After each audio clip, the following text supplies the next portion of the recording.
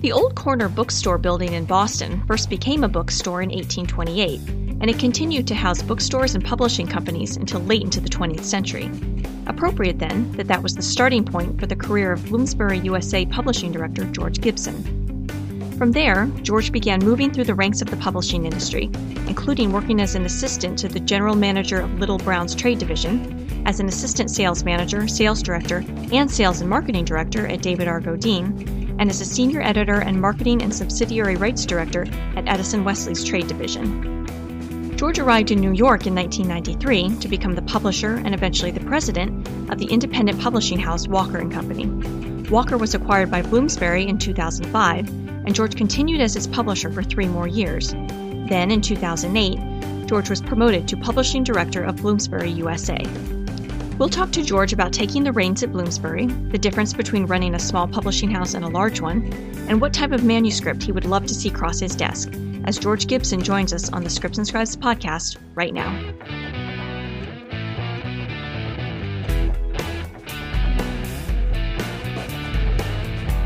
Welcome to the Scripts and Scribes podcast. I'm your host, Krista Bean, and today we're welcoming to the show Bloomsbury Publishing Director George Gibson. Thank you so much for joining us today, George.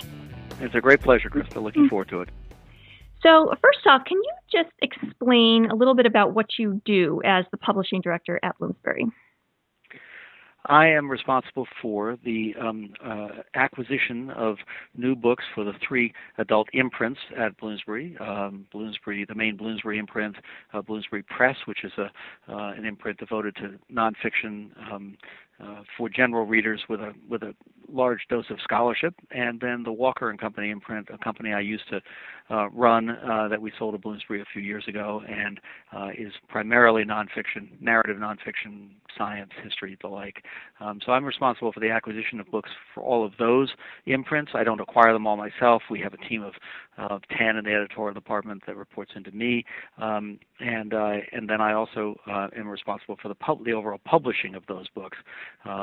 The publicity and marketing don't report directly to me, but I'm ultimately responsible for how the books are published, and work obviously very closely with marketing and publicity and other parts of the publishing process to make sure that the books get the best possible opportunities in the marketplace.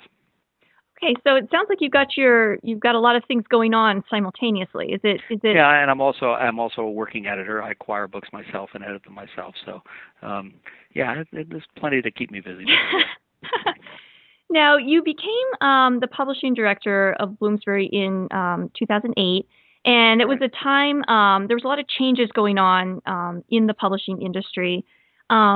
And you were asked to sort of step forward and take the reins of the company at a sort of a critical time. Can you talk a little bit about that? Well, I mean, there's always change going on in this industry, and certainly there's even more change going on right now. We're at one of those sort of crazy moments where really nobody can predict the future of the publishing industry. But at Bloomsbury, but the changes that were going on back in 2008, the summer of 2008, really revolved more about Bloomsbury. A number of people had left the company, and so I was asked to be the publishing director. I've been in charge of the Walker list when we sold the company to Bloomsbury, and so for the next 3 years, I just did the Walker list. And then in the summer of 2008, a bunch of people left, and that triggered them asking me to be the publishing director of all of the Bloomsbury lists here. So, there was a little bit of a turmoil here. We'd had some layoffs and et cetera, but we had a very good core group, so it wasn't hard to get people coordinated and refocused. And I think we've just built from there. We've got a terrific group of publishing professionals now, and we're a mid-sized publisher, so the challenge for us obviously is trying to play in the same big leagues with the big publishers, because even when you're mid-sized, you need a certain level of sales to sustain the operation, and therefore you need to place certain bets on books. But we don't have the resources of the really big publishers, nor do we want to place the kind of bets that they're placing all the time.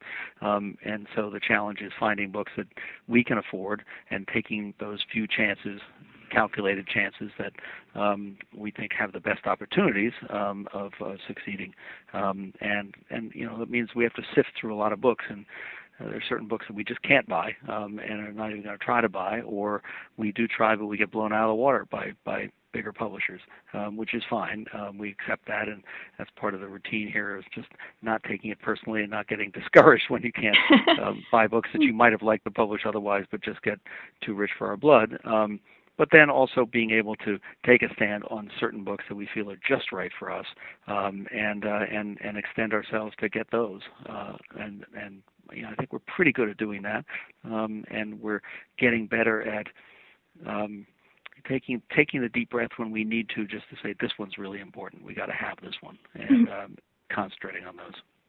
And do you have like a price threshold? I always think of the people in the auction that want something so bad and they just keep betting higher and higher. But do you have do you have a rigid price threshold, or is there something you really believe in you'll just push for as much as you can? There is no hard and fast price threshold. We do in every auction or competition for books we go into, we ahead of time establish a threshold that we think is right for that book, and it's just very useful when you go into an auction to know that ahead of time, so you're not caught up in the euphoria of the auction, and that's where some people can sometimes pay more than they should, because they just want the book and they keep going, and suddenly you find yourself having bought something at a considerably higher price than you might have put on it earlier. So we try to be very disciplined about that, and not go much above, if at all above, the threshold we've set. But having said that, there's no particular threshold. I mean, there are some companies who just won't buy a book above a certain amount of money. We don't have that kind of a threshold. If we wanted to pay $1 million for a book, we could. We have the resources, but it would have to be an incredible opportunity, and one we felt absolutely confident in. A lot of times people buy books, and I mean, at $1 million, most people who buy a book in any company are going to be confident about it. But we would have to have a level of confidence way beyond anything that we have on a day-to-day basis when we buy books. Books are always gambles. I mean, we are publishers are serial gamblers. We roll the dice every day, and you can never predict exactly how a book is going to turn out. So you're using your best instincts, and we can't do better than that. But to spend that kind of money, we would have to have a level of confidence that I haven't seen yet, and that's why we don't buy books at that level. The challenge for publishers when they're gambling at that level is they can only, a small publisher, mid-sized publisher like us, can only afford to do that maybe at most once a year. At that kind of $1 million level. I'm talking about at that kind of mega level, and those bets don't always pay off. The big publishers can do it multiple times a year, and if only say 2 out of 5 pay off, that will pick up the slack on the 3 that didn't, because they can pay off big. If we only do it once and it doesn't pay off, then we're really screwed. And it just doesn't make sense for a publisher our size to make those kinds of bets, and so we don't. And that is not to say we couldn't. And if the right book came along in just the right circumstances, we would have the resources to go do it, and we'd have the willpower to go do it. But it would have to be such a special case and we haven't come across one of those. So it's more of the philosophy of having a wide range of really solid books, but not necessarily a superstar that you're going to put all your eggs in one basket with. Well, we have superstars on our list. We have the books that we think are really going to break out. We've got a book that'll be on the New York Times, the cover of the New York Times Book Review on May 27th. It's a terrific book, and it's called The Great Divergence by Timothy Noah, and it's the story of the history of income inequality in America, and it's brilliantly done, and it's getting some great attention. And so, that book is a superstar for us. All publishers have their superstars, and they may not be Stephen King at that level, but he's the superstar for a big publisher, and we don't need to sell 1 million copies of a book. We don't need to do that to make our budget and to have a successful year.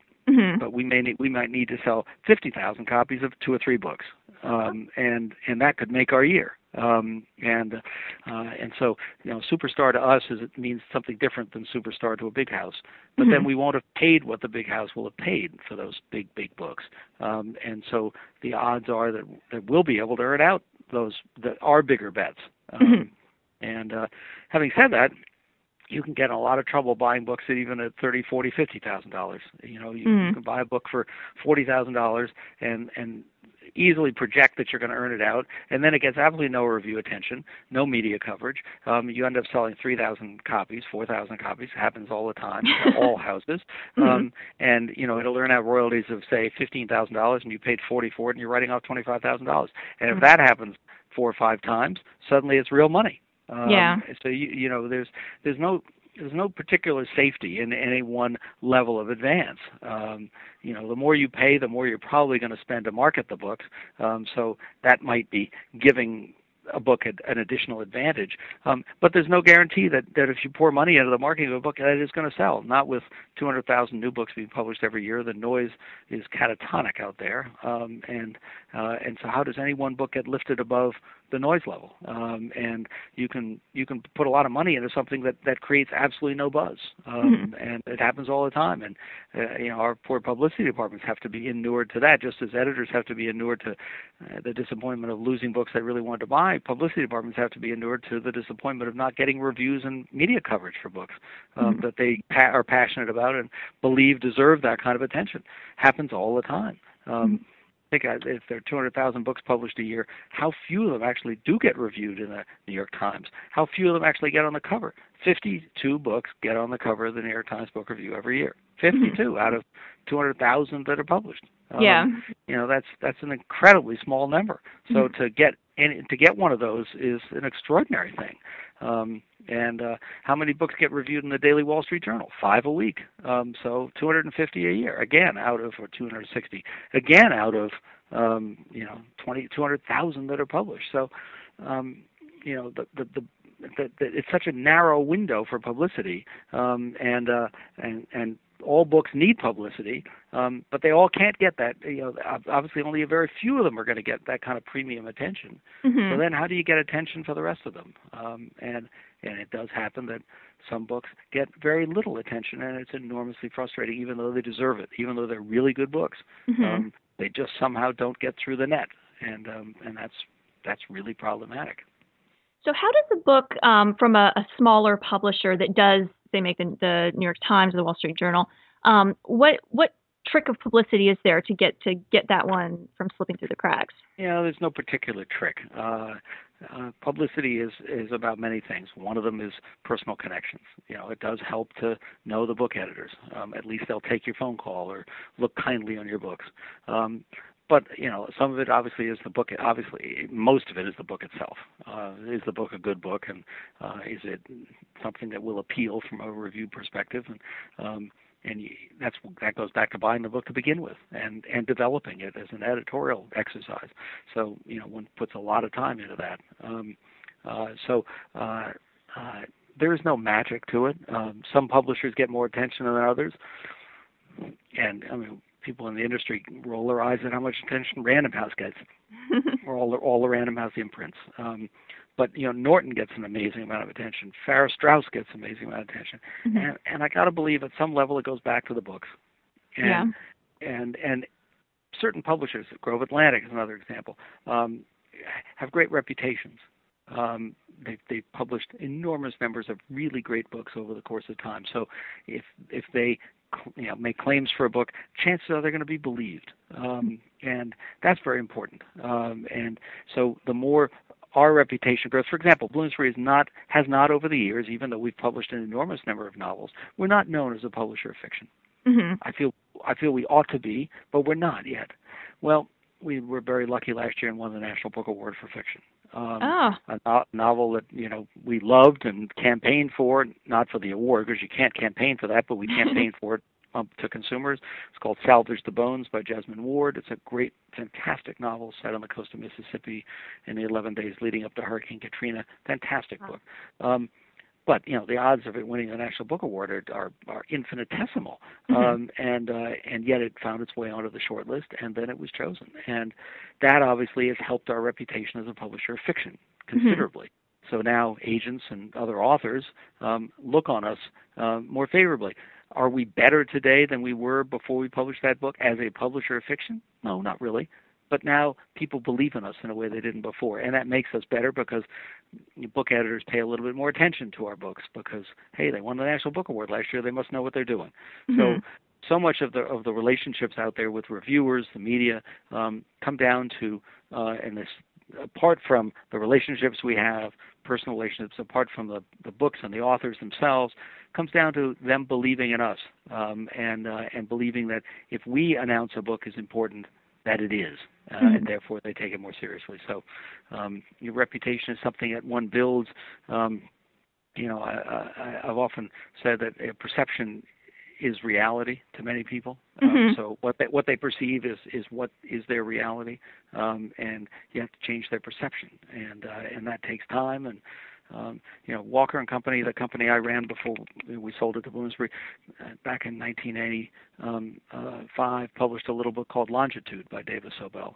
A book about the chronometer, a topic you would not think would be bestseller worthy, and yet it became a huge international bestseller. And that put Walker on the map. Suddenly, out of the blue, a company that had very little track record to consumers, much more to libraries, suddenly had credibility, street cred, overnight. And we followed up with a bunch of other books that were, in that vein of short narrative micro history, and they succeeded. And so, but that one book turned Walker's fortunes around, and that can happen for a house. So Salvage the Bones, we hope, will give us credibility in the fiction arena. I've rambled on a lot here, and probably way more than you wanted, so you can cut whatever you want. No, it's really interesting, and it also seems like when a house backs a book that's not in a genre that they traditionally represent, and that book, goes on to win the National Book Award, suddenly it's like, oh, these people really know what they're talking about, because it's not something they deal with every day, and yet they were able to pick, this one book out from a genre that they don't. It's not like their key genre. Well, but the thing is, actually, fiction has been a central genre here from the beginning. Almost, we've published more novels than we have any other category. We just hadn't done we haven't had big successes with fiction. That's more to the point. We just hadn't had that kind of breakout success. We'd had a couple of novels that worked very well over the years, but they've been, in previous years, and maybe 4 or 5 years ago, we hadn't had a breakout book, and so people didn't necessarily believe in us. They didn't know that. They didn't believe that we could make a book happen. We published a lot of novels that were originally published in the UK, small novels that hadn't broken out here. Well, suddenly, you win the National Book Award, and people suddenly think, wow, maybe they do know what they're doing, even though we had published all sorts of fiction before. And as I said, I don't think we're a better publisher after publishing Salvage the Bones and winning the National Book Award. We're not better for that. But we are better. We are perceived as better in the eyes of the media, booksellers, others in the industry, and therefore that will make us better because they'll pay more attention to us. It's all in the perception. Yeah. So, can you talk about some current trends that are going on in the industry right now, either with submissions that you yourself have received, or just sort of in the industry in general? I don't think there's any particular trends going on. I get asked that question on occasion. Are there any trends that are there any categories of books that aren't selling and categories that are? There are core categories in this business, and they continue on year after year, whether it's fiction, memoir, history, biography, food, science. I mean, all those categories are alive and well. The books that the public wants to read haven't changed dramatically. The delivery systems are changing. Now with ebooks and opportunities for breaking ebooks into pieces, and you can sell a short story, you can sell a recipe. All those things can easily be done now. The delivery systems have changed and maybe expanded the opportunity for reading, but the public still, I think, wants pretty much what it's always wanted. I don't think the reading public has changed all that much. That maybe the reading devices will over time change some reading habits, but I think people still want to read what they've always wanted to read, whatever their interests are. And so I don't think that's changed all that much. I don't think there are any great new trends in the business. Werewolves got hot for a while, vampires got hot for a while, now they've faded off a little bit, replaced by some other, supernatural being. But that's not really a trend, I don't think. those books have always been interesting. To be that kind of book has always been interesting, whether it's vampires or werewolves or whatever. That kind of supernatural book has always been of interest to people. Mm-hmm. Back to Edgar Allan Poe and before then. So I don't think there's any. I don't know of any trends. Maybe I'm not smart enough to know about any trends, any particular trends. We just publish what we like and what we think intuitively can sell. And and that's, I think, what any publisher has to hang his hat on. Mm-hmm. Well, is there anything that you yourself are kind of dying to see? You're just hoping this really great book about something that's going to cross your desk. I'm particularly interested in history myself, and I do keep a list of book ideas that on a piece of paper. If I ever have an idea, to sort of write it down, and you never know when you might find someone to write that book. Longitude was my idea. I read about it in a magazine and called the author up, but she wrote the book. I didn't. I just had an idea for it. Oh, okay. Every once in a while, you have ideas. The one thought in my head right now, and I've read about this in a couple of other books, I'd like someone to write a book about the great Italian super companies of the 13th century that were the financiers of just about everything going on in Europe at the time, whether it was wars or cloth making or whatever. They were the ones behind it. They had huge sums of money. They loaned it out all over Europe, and they crashed and burned. Not unlike the Lehman Brothers of our time. They overextended and they crashed and burned. I just think that'd be a fascinating story, and no one's ever written a book about them, to my knowledge. I came across them in another work of history, and I was just sort of fascinated by them. So I've been casting about, trying to see if I could find somebody to write that book. I haven't found anybody yet, but someday I will. Oh, that's fantastic. Well, it kind of leads into my next question. In the realm of nonfiction, do you prefer? It's not even really a question, but there's nonfiction books that bring a completely untold story to light. It's a person you've never heard of, an event you've never heard of, and then there's others that approach maybe a common topic, but sort of from a creative new angle. Which right. do you have a preference there, or is it just the writing will speak for itself? Yeah, I don't have a preference. I think something that has been written about before can be brought to completely new light by the right person, writing from the right angle and in the right way. It's always a little bit more exciting, I suppose, to publish a story that hasn't been told before. Mm-hmm. We would take that into account when we're looking at a project where it's a familiar territory. If someone's writing a new book about Franklin Roosevelt, God knows there have been hundreds, or Abraham Lincoln or whatever, because every year there are new books published about these figures, and we get sent our share of them, and we would look at them carefully, but with an eye to all the other books that are out there. So we've got 2 JFK books that we're publishing next year to tie into the 50th anniversary of his assassination, and they will be among dozens, if not hundreds, of JFK. And we'd like to think that they're going to be different and therefore stand out. One of them is a collection of JFK's letters. Nobody has published his letters before. It's astonishing to think that, but interesting. But we're going to publish a brilliant collection of his letters, annotated, that I think will be just stunning. And the other is a book by a man named Larry Sabato, who runs the Center for Politics at the University of Virginia. He's a political scientist himself, and also a commentator on TV, and he's writing the story of the impact of the Kennedy assassination over the last 50 years on the public, on the media, and on every president since. I think it will be a completely original take on the Kennedy assassination and its impact over time. Nobody will be able to do what Larry has done. He's hired a polling firm to do polling. He's arranged a PBS documentary to come out at the same time. It's going to be a phenomenally good book, and I think completely original, sui generis book connected to the assassination. Oh wow, that's fantastic! So if it had been, and we have seen proposals for, and met with authors actually who wanted to tell the true story of the Kennedy assassination because they felt they had the truth, and maybe a couple of them do. We've turned those down, partly because we didn't quite believe they had it, and because there's going to be an enormous amount of competition. If we're going to do a Kennedy book, we at least want to do one that is original, and the 2 we have are very original. So they will hopefully stand out amongst the crowd. Yeah. Yeah, that's great. And yeah, I cannot believe that nobody's published his letters before. No, it's quite amazing. Absolutely. Yeah. And boy, what letters some of them are. Oof, fantastic. That was still an era when people wrote letters. Yeah. Yeah, that's even that there were letters. Mm-hmm. Now, can you talk a little bit about how the difference between running a small publishing house like Walker and Company back when it was an independent publisher versus running Bloomsbury USA today?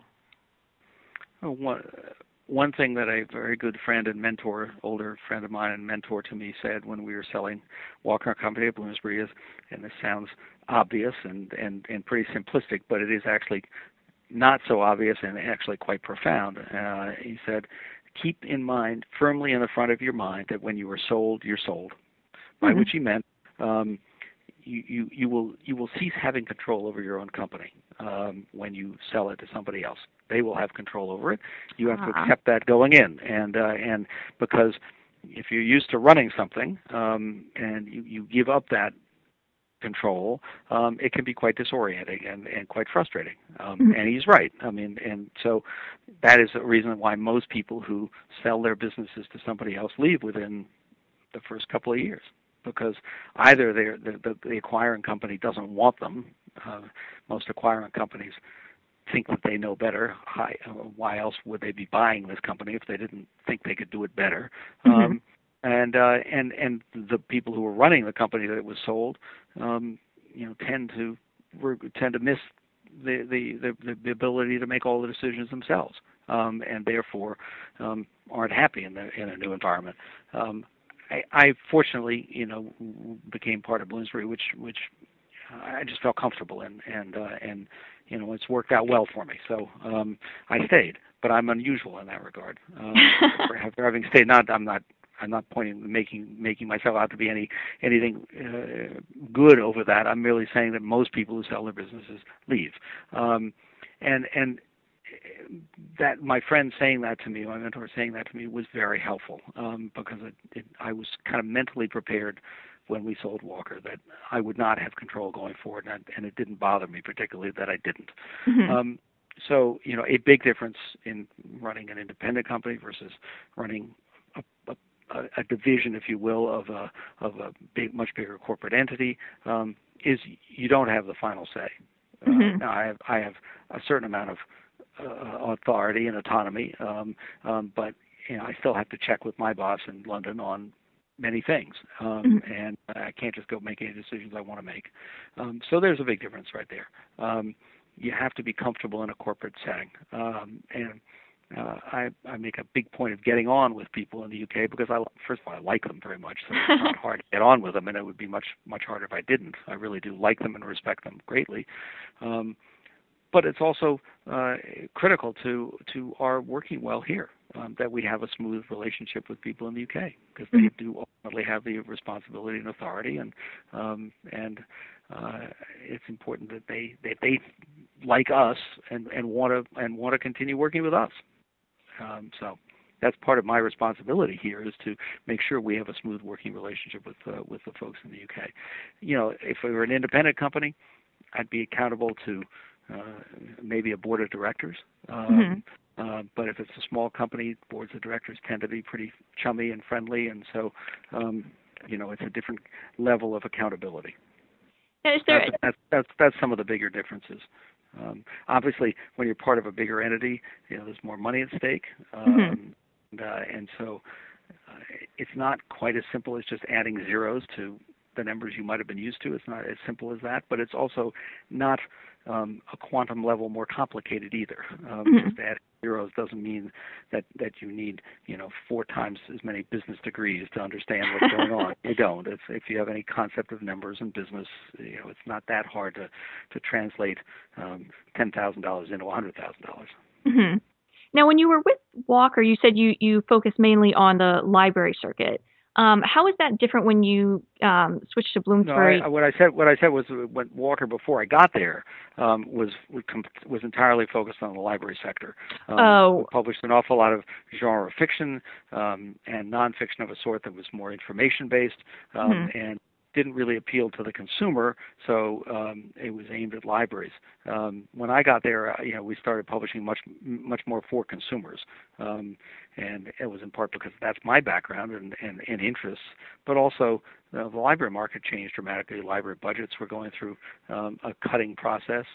Not as many copies of mysteries and romances and westerns were being sold, which is some of the bread and butter of what Walker had been.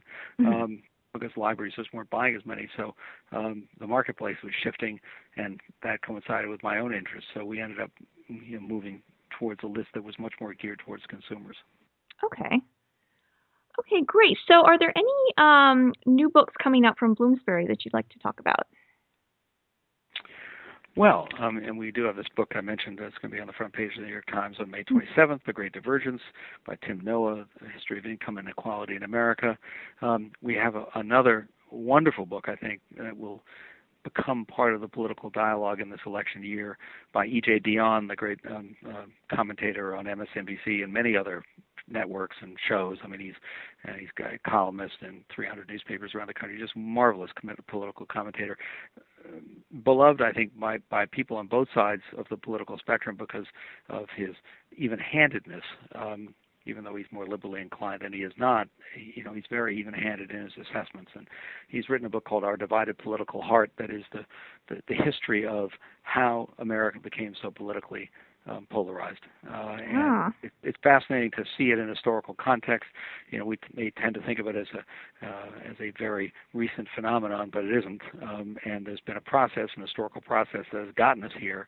And understanding that process is a big step towards hopefully dealing with it and becoming less polarized. That book's going to get an amazing amount of attention. He's going to be on every possible show, TV, radio, print. So, I mean, it's going to be all over the place. So there's that. We've got a great novel coming this summer called The Lady Cyclist's Guide to Kashgar by a woman named Suzanne Joynson, a first novel that we bought with our colleagues in the UK at Bloomsbury UK. So we're publishing it worldwide in English in June. It is very much aimed at a female readership. It's a great summer read.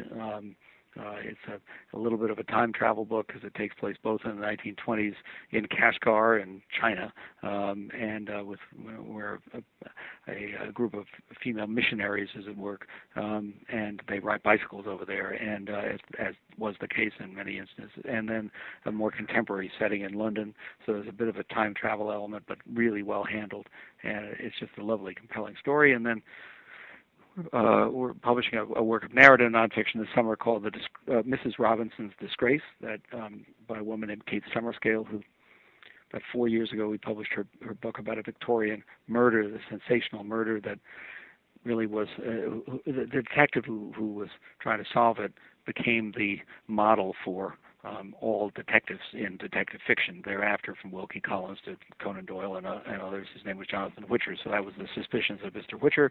This is Mrs. Robinson's Disgrace. That is the story of the great divorce trial in 1858, the first great divorce trial in England. Up to 1857, divorce had been illegal, and except by fiat of Parliament, and suddenly the social laws were relaxed, and divorce was possible, and this was the first great divorce trial, and it was a scandal.